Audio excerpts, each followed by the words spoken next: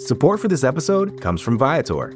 Experiences are what people love the most about travel. That's why Viator has over 300,000 bookable experiences, so there's always something for everyone. They offer everything from simple tours to extreme adventures. Plus, Viator's travel experiences have millions of real traveler reviews, so you have the information you need to book the best activities for your trip.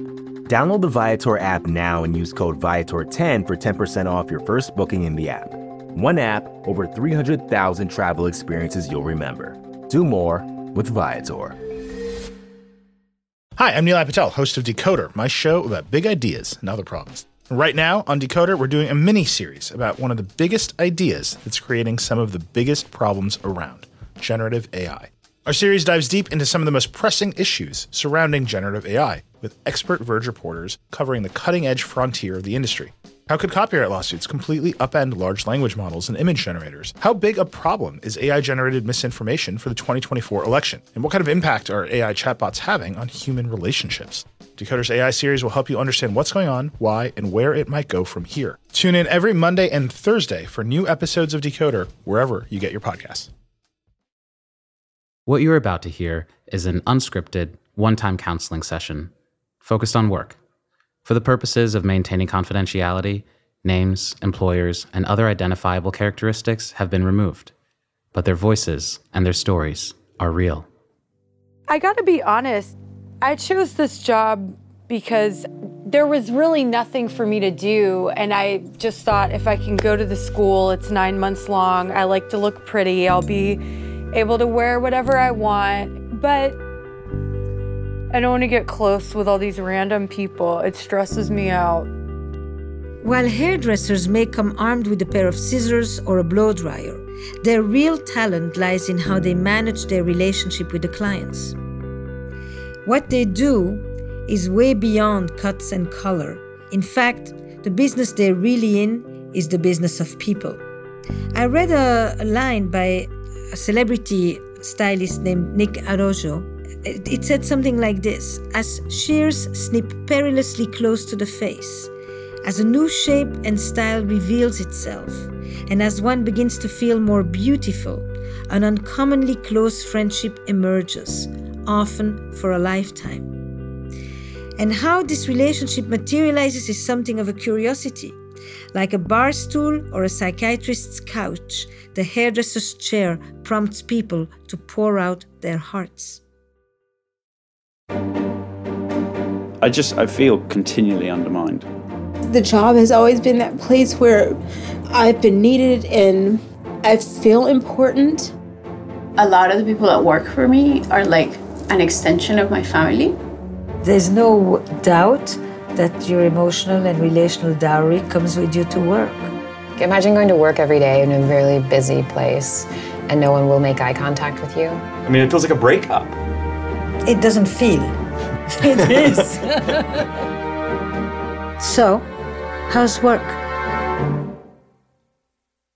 How many years are you in the business? Oh gosh, 21. And you? 14. Okay, so we're not talking about beginners here, right? Old dog. No, experienced women.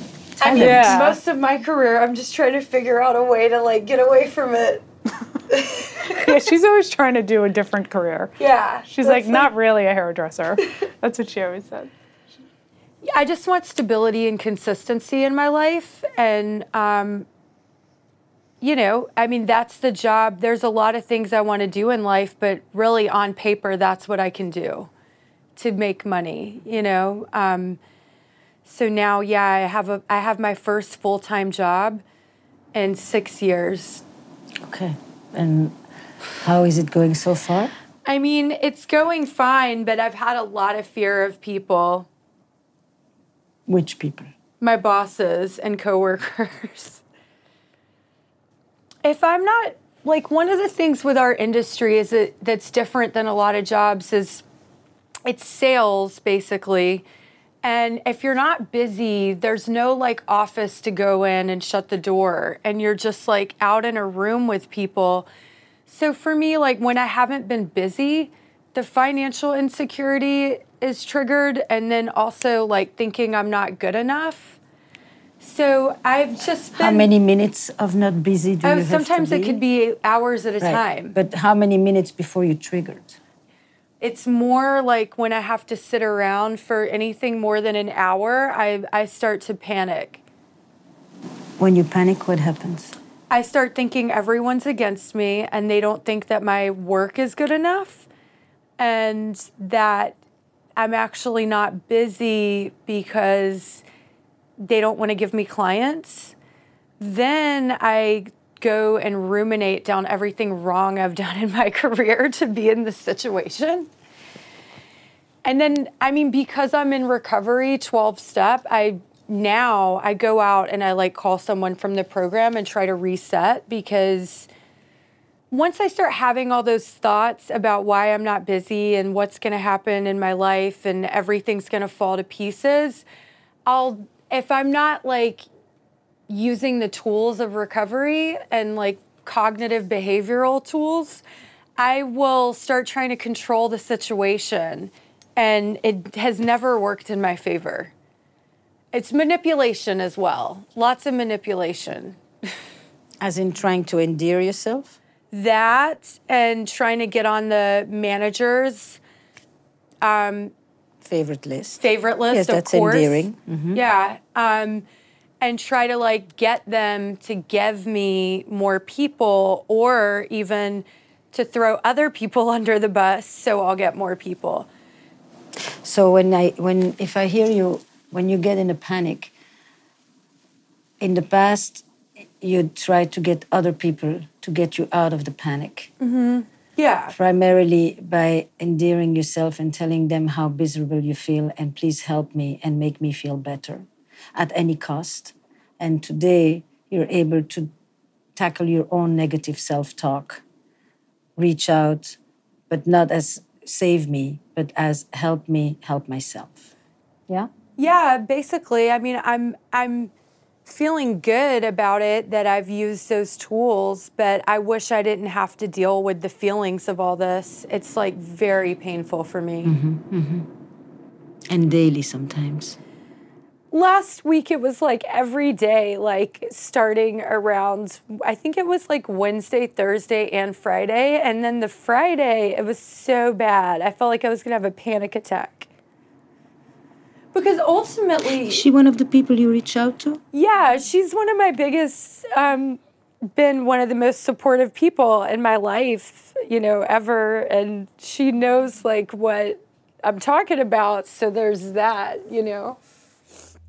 As I listen to her talk about how insecure she feels, how if she's not instantly busy, it becomes a marker of her self-worth, about her anxiety and her panic, about her sense that she's being judged and evaluated on a constant basis, and how she evaluates herself on a constant basis.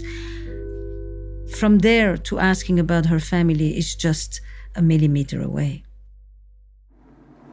What's the echo chamber between your family history and your fears at work?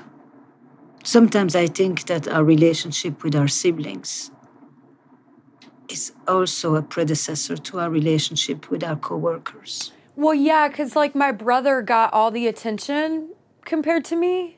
My parents, he just had more in common with them. So yeah, I think what I realized at my job about a week in is that no matter where I go, I'm always trying to make sure that I am going to get taken care of. And I think that someone else is going to get more like security than me because my brother did. It's a new awareness. Like they would just ignore me while I played with my toys, but then they would be like doing t-ball and all that stuff with him. And they always would be like, why can't you just be more like your brother? He knows when to shut his mouth. I mean, my mom told me, ever since you were born, you were a problem. You came out screaming and crying, and you drove me crazy, and your brother was an angel. What an amazing welcoming ceremony. So I've been hearing that, like, my whole life. I'm being facetious, but this is, you're saying it with half a smile, but... I'm just so used to it. So I think at work, like, If I see someone else get another appointment than me, I'm like, of course, nobody fucking cares about me, and they're only going to care about this person. Sometimes we get our most powerful resources from our family as well. Mm-hmm. Even from painful experiences in our families. She's immediately honest, and she's able to connect the dots. And she sees that she has been competing with her brother all along, and now she's competing with her coworkers, and that there's an eerie resemblance between the relationship we have sometimes with our siblings and with our coworkers. Anywhere she goes, she immediately makes sure that she's being noticed.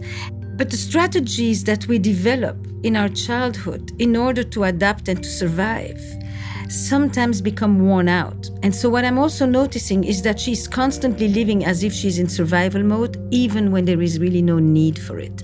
And it is probably one of the most important tasks when we become adults, is to realize which one of our adaptation skills is still important and useful, and which ones have actually become very counterproductive. And so I want to bring both of them into this conversation now. What are some of the resources that they have? They wouldn't be successful otherwise. There's something from their experience as a child that they use in the way that they connect with their clients. What would you say are some of the significant resources that you draw? I'm going to make it more specific even. The significant resources that you bring to work and that you know find their roots in your family history? Just the kind of the tenacity, like the stick-to-itiveness. I think both it's funny, I don't often think of the things they've done You never think of it in a positive term, you see, because you think of the legacy in the way that it hurt you, but it's more complex than that. Mm-hmm. It's a fractal, and the strengths that you have come often from the same place as the troubles that you have. Yeah. While you guys were talking, I thought, my father as a kid... You listened so beautifully, and you thought about a lot of things at the same time. I saw. Yeah, thank you. I think as a child, my father didn't pay a lot of attention to me because he was working so much. And then when he would come home, he loved to go into the basement. He was a Grateful Dead head. He loved his music. That's like where he went. So his presence wasn't that there in my life, whereas my mother was like kind of all over me in a lot of ways. But I remember when I just started in our industry and I was 21 and I got this celebrity hair salon job as an assistant. And I remember coming home with like a pile of tips, like in the envelopes, and like dumping them on the kitchen table. And like he lit up, like it was like he was paying attention to me. Something about me actually ignited his attention, which I was not used to. And your experience of it was? I just wanted more of that, which I think has, contributed to the drive I have, but my drive has been also like a detriment at times. Do you feel that you are continuously in a competitive environment or that there is also solidarity? I think the place I'm at now is the best of the places I've been. And it's interesting because it's almost like the top level of talent that I've worked with. I think a lot of that has to do with me because a lot of it is in my own mind. Like a lot of it is me. I'm the one setting the competition. When you come into work, everybody's looking at everybody's like schedules to see how many clients you have. It's just a thing that you do. And if I have a lot of clients, my worth is up here. And if I don't have a lot of clients that day, I go into the toilet. And what can the job do to alleviate that? When you say it's the best place I've been at, what? I think the owner of the place I work sets the tone too. So she's super successful, a very celebrated hair colorist. but she's humble. And so the younger generation there kind of models her, like after her. So there just isn't a whole lot of ego. Whereas when I came into the business in the 90s, I mean, it was so full of ego and everybody's, it was very cutthroat.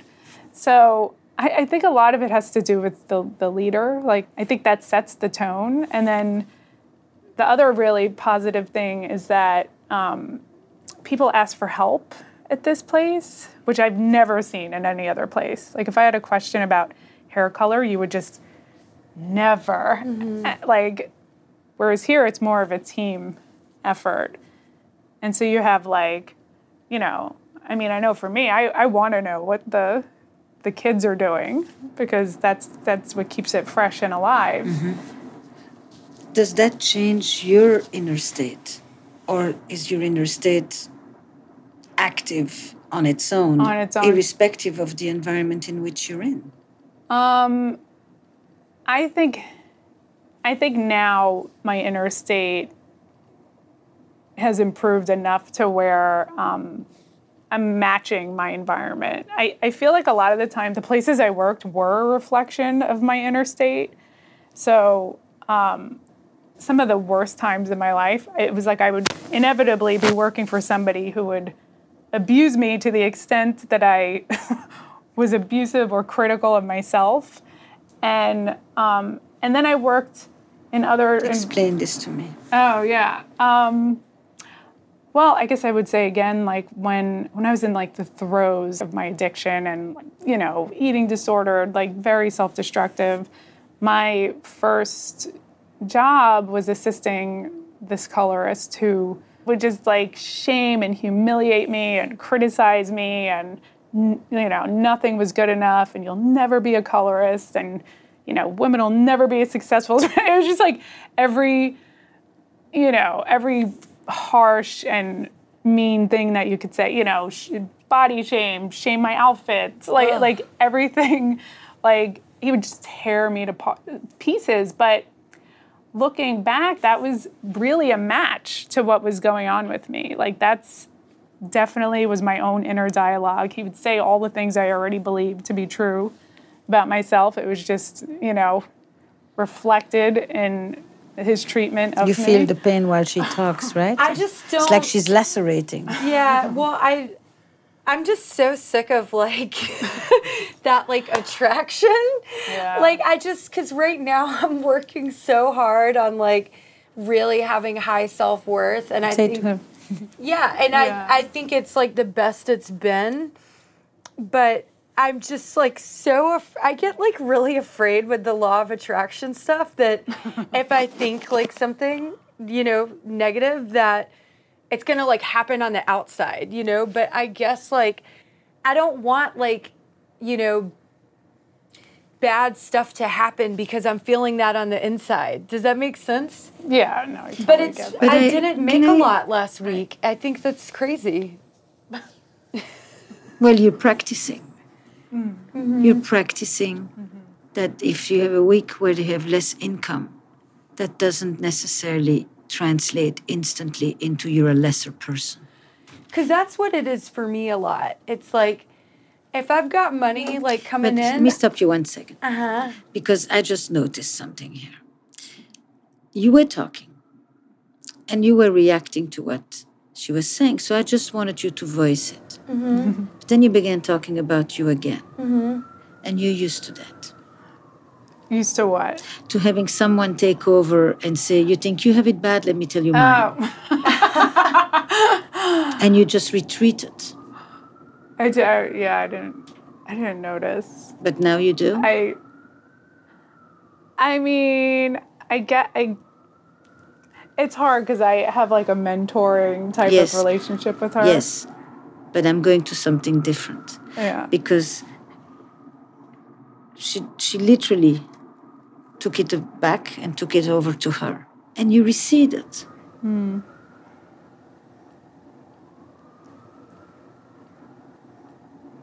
Is that familiar to you? I mean, I would say so. Actually, in the workplace, I could see where that type of thing happens.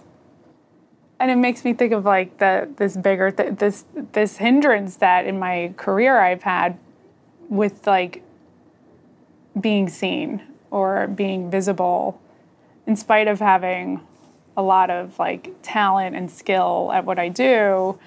Where I grew up, when I got attention, and I did when I was like a teenager, and people started to notice me, and I actually was physically attacked for that, for like the things that were positive about me, even though it's a little different than what we're talking about. But it's just something where I will shut it down. I'll dim down.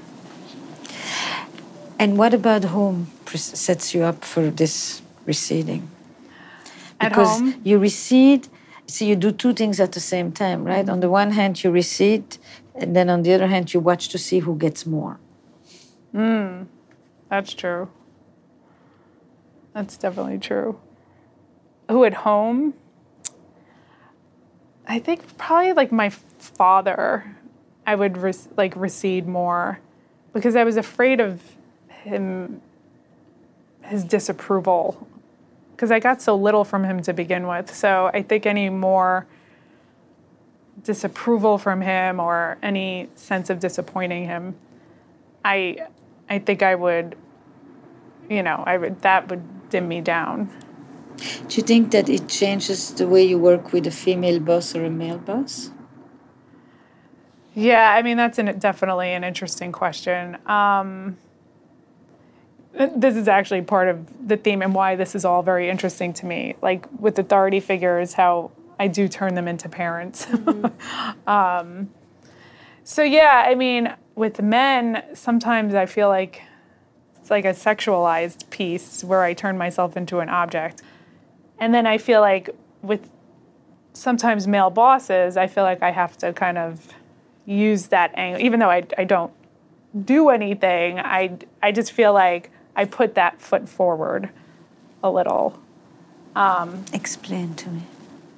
That foot can mean a lot of things and look a lot of ways. I think just being coy or even acting childlike sometimes. Like if I need to get my need met, I can be like a little girl, and then they think I'm cute, and then they, and it's not, it's kind of a newer observation. Yours is a cute little girl, and yours is the damsel in distress? 100%. Yeah. I always have to be like needing help. Very early into this conversation, it becomes clear to me that these are two seasoned professional hairstylist women who, while they talk about their fears, their insecurities, and their challenges with their sense of self-worth, they are also talking about their competitiveness, their singular-mindedness, and the way that they each try the age-old seduction tactics that women have engaged with forever when seeking power, recognition, affirmation, and attention. So these strategies are primarily with men bosses. The needing the help, I only do that with guys. And the coy, cute, little girl daddy, help me. Yeah. Or just like, just using look, like appearance, to get approval or attention. Yeah. And with women bosses, what's the strategy? Avoid. I've either had like avoid at all costs. Defiant teenager. I've had that one at a couple of jobs because ultimately I'm afraid of authority figures. I feel like threatened even when there is no threat. I sense a threat. So. Like rejection, abandonment, or humiliation, or just being shamed. Because I think with at least particularly with my mother, and I actually know you can relate to this, like having somebody who really gives you a lot of like adoration and, oh, you're so amazing and you're this and you're that, and then like it switches. And then it's like, you're a piece of shit and you're a fucking, failure. And how come you're not as good as this one? And how come this one gets 100 and you didn't get and you got a 95? And I feel like I've had employers like that, over, not anymore, because I think I've done enough interior work on myself that that's not my experience anymore. But for years, that was my experience with bosses saying even very similar things that my own mother would say. And the growing up was about finding different bosses or putting limits? Oh, I always found a new boss. Have you learned to put limits? I'm learning. It's a great question. It's been really hard because I've instead more like, how do I exit the situation, or I just get so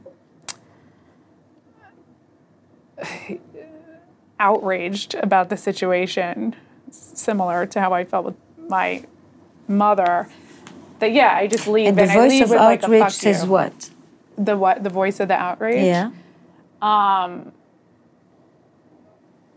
Fuck you for not valuing me, for not seeing me, for not supporting me.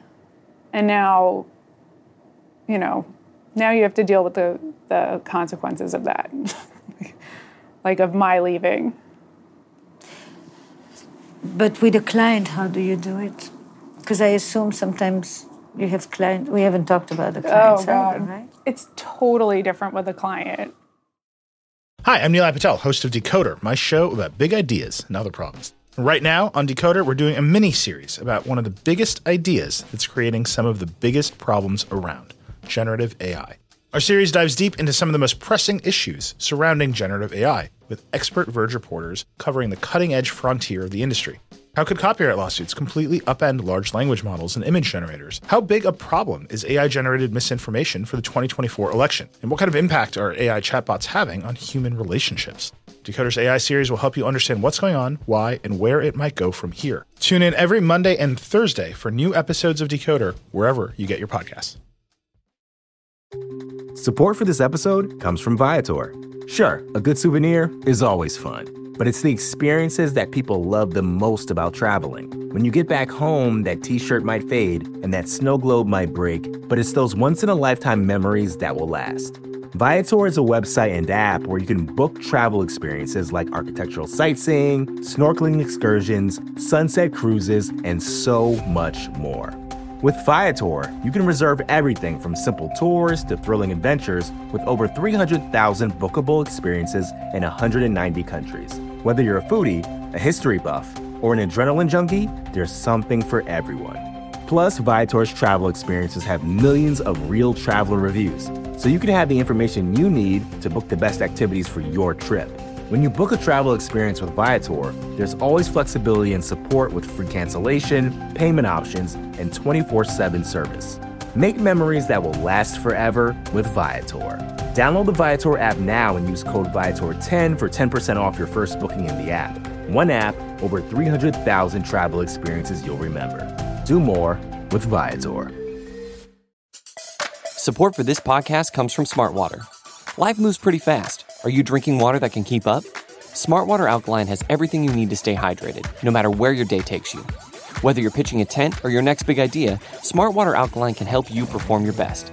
It delivers a pure, crisp taste that makes it the perfect chaser after a big workout. Elevate how you hydrate and pick up a Smartwater Alkaline today. To learn more, visit drinksmartwater.com.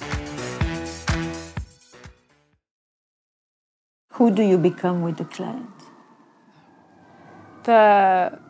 Basically, you're telling me there is me with the boss, me with the coworkers, and me with the client. Yeah, and it's all very different. And with the client, I'm like the overgiver, people pleaser beyond. And I'm in a job that it kind of is about pleasing people to an extent, but over nurturing, over giving. But it's all out of fear of abandonment or rejection. and humiliation again. So you give while you resent the fact that you've given so much power to them?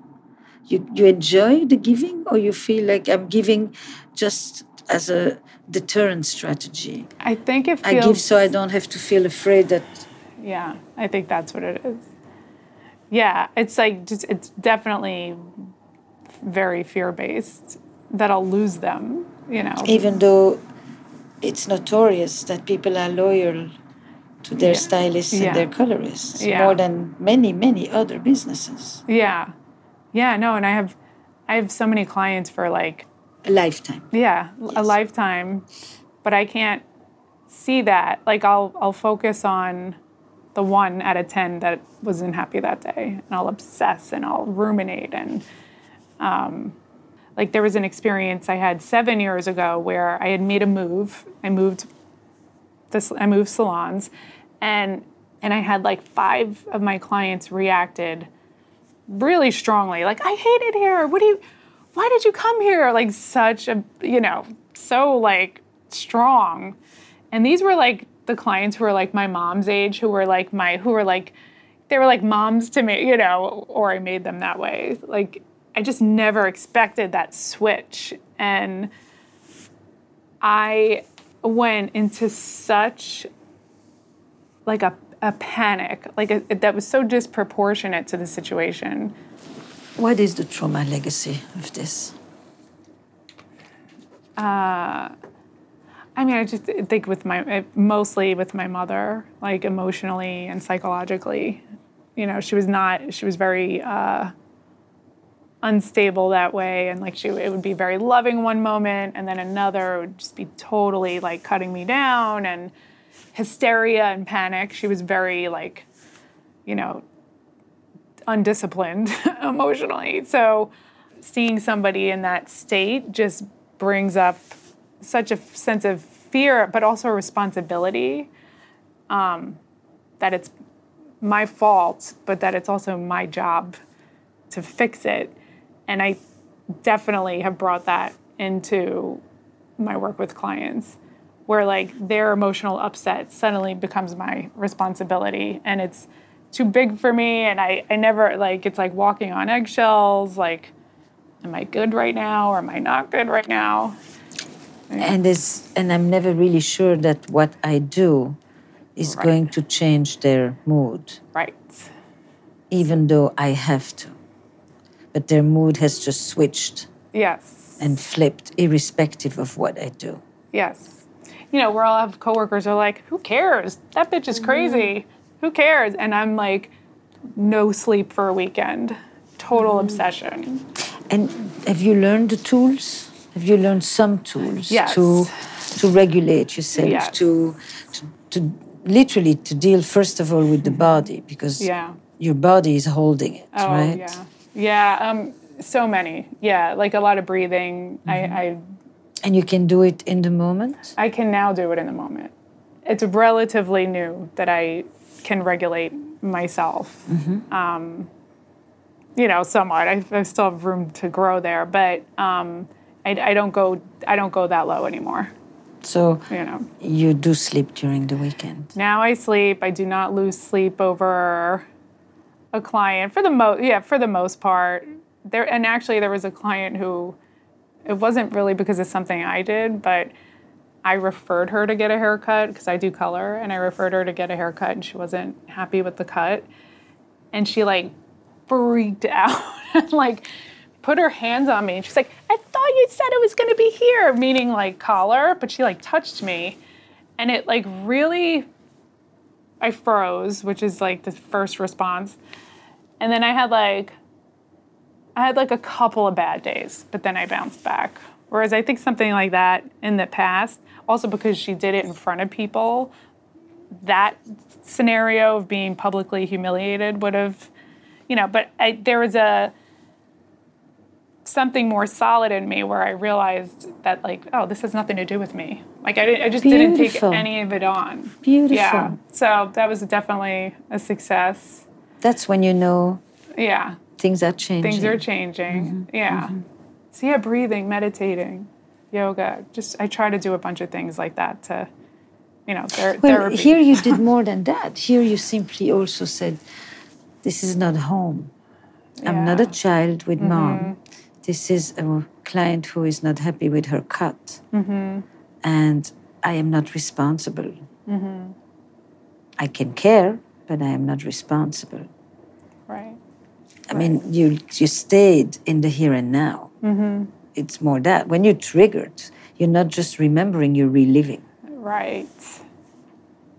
Yeah. Yeah, no, I was definitely more in my body in that moment. You were not, when you froze, you were reliving. Yeah.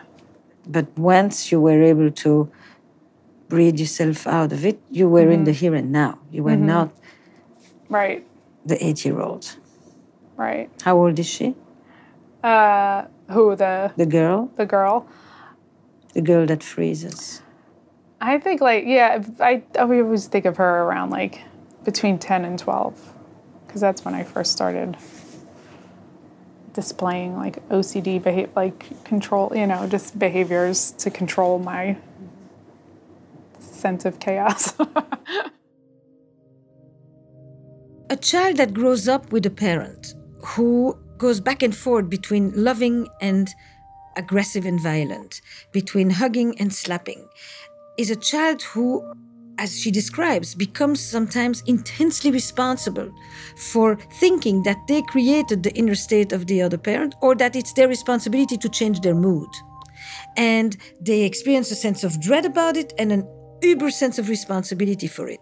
She experiences that with her clients. As we discuss the need to establish a boundary, to put a limit. The limit is not in saying to the other person, don't talk to me this way. The limit is also to understand where the other one stops and where she starts so that she can be kind or respectful or firm or decisive without feeling that the life of the other is her own, basically, or the inner life of the other is her own. And she's doing that by learning all kinds of strategies for self-regulation through breathing, through yoga, through meditation. But these strategies give her the space that is needed to then establish the boundary that is really the determining factor. The boundary that says, this is where I stop and this is where you start. And therefore, if you were upset about your haircut, that doesn't make me stay awake for the whole week. Are most of your clients women? Yes. And do you ever see a kind of an irony that you went into a place... finish the sentence. Well, yeah. Oh, gosh. With so many... It's a practice that is the continuation of your childhood. Yeah. Right? Pleasing women. Pleasing who are sometimes emotionally, not, just erratic, I guess. But you don't just please them. They also let you get close to them. Mm-hmm. Because you're one of the few professions that people can still touch someone. Oh, yeah. And not have to fear instant repercussions. Right.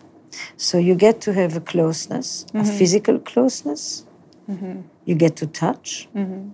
You get to put your hand in their hair, which is one of the most early experiences any baby ever has, universally.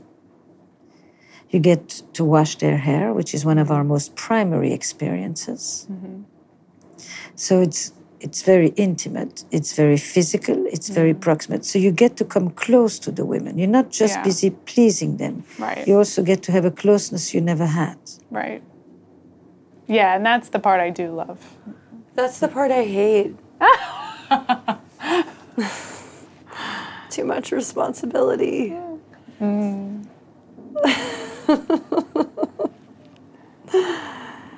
Meaning? I don't know. Like when you were saying all that stuff to her, I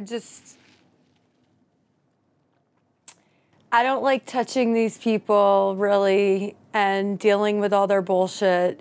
If they're nice, then it's like a lot better, And they mostly are, but I gotta be honest, like I chose this job because I was like really out of control and I was so young and there was really nothing for me to do. And I just thought if I can go to the school, it's 9 months long. I like to look pretty. I'll be able to wear whatever I want. It was, but yeah, like it's so stressful for me dealing with these people. Just hearing you talk about that, I was like, oh my God, I don't want to go to work after this. Like, I'm so serious. Like, and then the guys, since I cut hair, like I deal with the men, I like having relationships with people, but I don't like multiple hours of my day, I'm like on the judgment block. At something like this, I'm just taking orders from people all day. I don't want this piece like this. Like, move it right here. Like, it's just so... I get, like, angry even thinking about it. Like, I used to want to be famous, career, all that stuff. And now it's like, I just want to, like, meet the right guy and get a cute dog and maybe move out of the city. But I guess, like, I don't trust that it will happen or something. Like, can I say something? Yeah. I think more than something. Like, because I know you well, I know it's like a defense, and that I see that that's the stories to start. Well, I hate these clients anyway, and I don't really want to do this anyway. As a way to like avoid. Can someone not like something without it meaning you're not good enough? I'm just afraid of getting, like, fired. No, you're afraid of being homeless. Yeah. Not just fired. You're afraid of being destitute. You're afraid of remaining nothing. It's a complete descent. It's not just, I got a client and they didn't like the cut. It's like so It black becomes and they white. didn't like the cut and I'm not good enough and I'm not good enough and I'm going to be fired and I'm going to be fired and I'm going to be penniless and I'm going to be penniless and I'm going to be homeless. Yeah. And the only defense against it is to say, I don't like these people. Because if I don't like them, then I diminish the power that they have over their ability to destroy me. And in an interesting way, it's like you're not in relationship with them. It's everything that they can do to you. It's not a mutual relationship. You actually rarely think about them. You only think about what they do to your sense of self. How they can elevate you or crush you. And how you resent the power that they have over you, which of course you hand them all in your head. But there is very little, there's no other person. When you talk about them, they're not real people. They're all stand-ins for your family. But they're not real people. Make it stop, please. Do you understand what I'm saying? They're not real people. I have no sense of these people as human beings, who they are, what they had this morning, why they came to get a haircut because they just lost somebody, or because they just got fired, or because they just realized that their partner had been cheating on them, or because whatever. There's no sense that these other people have an inner life. The only one with an inner life is you. They're like stand-ins of trigger points. They're like acupressures, but in the negative sense. But I'm so afraid of something bad happening to me. Like, I am, and what like, I'm suggesting terrified. to you is that you may be less afraid if you actually made these people more three-dimensional. If you began to see them as people with an inner life, with a psychology, with a complexity, with circumstances, with a story. Otherwise, they are just triggers for your story. If you humanize them, they would shrink to size. They wouldn't all be these ominous, demonic powers. Imagine you go today, and when somebody sits down and they're new, you approach them with curiosity. I come to you. We've never met. I have no idea where you are. Doesn't matter. And I just say, somebody recommended, because that's probably how I got to you. I'm no less scared than you are. But when you meet me, you think only you are scared. You don't have a clue that I may be worried, or that I'm nervous, or that I once had a bad experience, or that I have so much hope because I don't feel good about me, that you would make me feel better about me because you're going to beautify me. I mean, I too come with the whole story to you. And and you say, we are new to each other.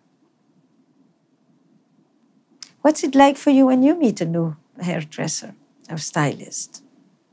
You ask that question to the person. That's a curiosity question.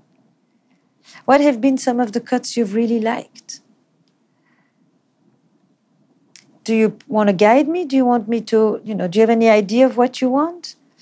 In a way, the 2-minute conversation between what do you want, do you know, can you express what you want, can you articulate it? It is one of the most beautiful rituals of consent. Mm-hmm.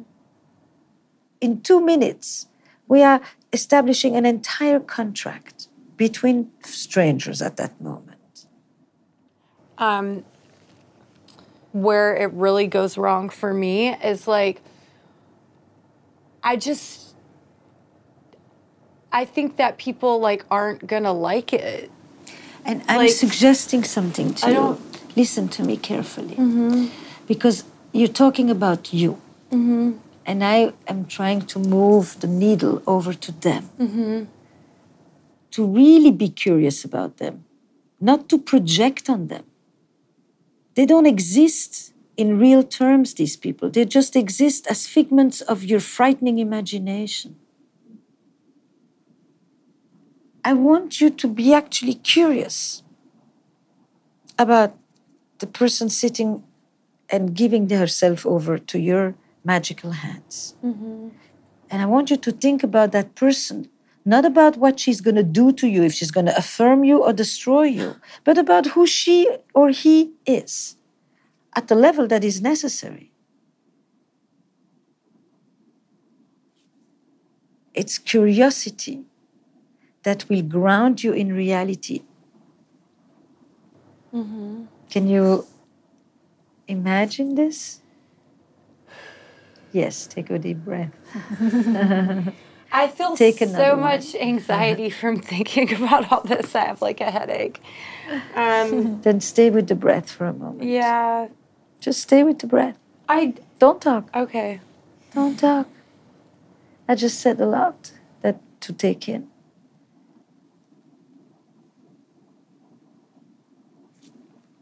And sometimes the minute you put your hands in their hair, they start talking. They confide in you. I always think it's either this couch, the bar stool, or the hairstylist chair. That's where the stories get told.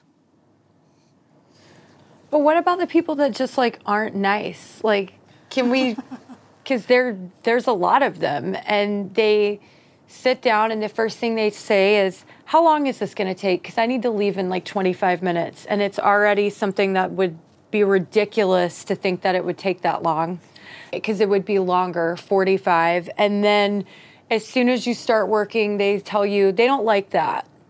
And then they say, where did you work before this? And they literally want to make you feel bad. It's not every day necessarily, but It's helped me to see that when there is a difficult client, it's not a unique experience personal to me, mm-hmm. that it happens to everybody. So I including like my boss, who again is like a, world-renowned, person in the industry, and to see that she has unhappy clients too, and this one has a redo too, and this one has and it doesn't break them. And it just takes it off of me as like, oh, this thing that's happening to me because I suck, because I'm not good enough, and all this pressure. Beautiful.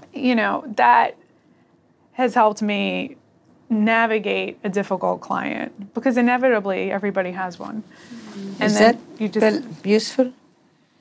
Yeah, it's useful. And I mean, I know logically and from experience, the more calm you are and just like easygoing, then you kind of can like diffuse it. If you're defensive, it just makes it worse. Interestingly, though, we talked about clients and you went directly to but what about the mean ones? Mm-hmm. They're not the majority. No. But they're the ones you want to hone in on. I'm just, I'm happy to help you with them, by the way. But it's like part of what will change your experience of the world is that you resist going to those as the first ones and as the only ones that matter, like the 1 in 10 that you just spoke about before. Right. You know? Can you imagine that the one that sits in the chair and says, I only have 20 minutes, isn't only being mean, but may be in the midst of a big problem themselves. And curiosity would say, are you having a tough day? It's true. Huh? It's so true. That's when I was able to make that switch off of myself and onto them, it totally alleviated a lot of that pressure. Like, oh, where are you going? You have to be, what time do you have to be out? Like when they're all like, I gotta get out of here. Oh, what do you have going on? Just lighten it. I just try to lighten it, realizing that they're anxious. How can I alleviate their anxiety? This way it's about them and not me. That's good. Well said. Very well said. Yeah, it helps. Definitely.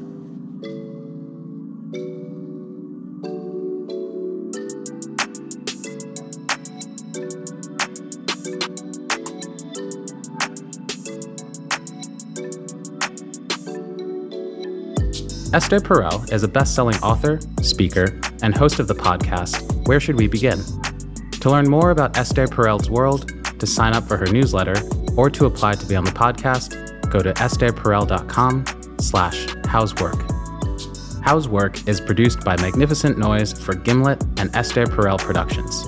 Our production staff includes Eric Newsom, Eva Wolchover, Destry Sibley, Alex Lewis, Kristen Muller, and our coordinating producer is Lindsay Rutowski. Our recording engineer is Noriko Okabe, and Damon Whittemore is our mix engineer. The theme song was written by Doug Slaywin, and the executive producers of How's Work are Esther Perel and Jesse Baker. We would also like to thank Nazanin Rafsanjani, Matt Lieber, Darian LaBeach, Courtney Hamilton, Kelly Rose, Nick Oxenhorn, Dr. Guy Winch, Paul Schneider, Thomas Curry, Shani Aviram, and Jack Saul.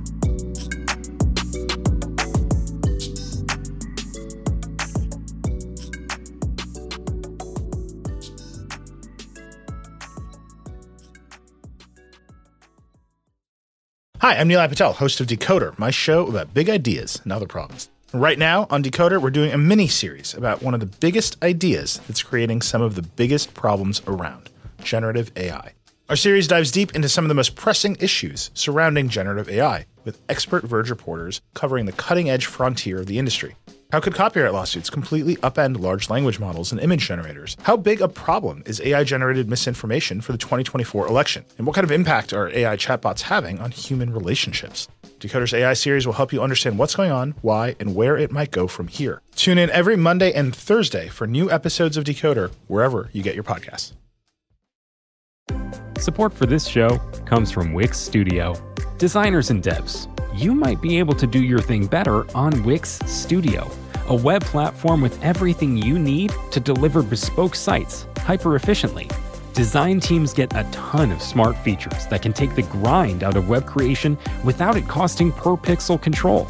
Dev teams, you get a zero setup developer-first environment combined with an AI code assistant and your preferred IDE for rapid deployment. Search Wix Studio today to explore the full range of features.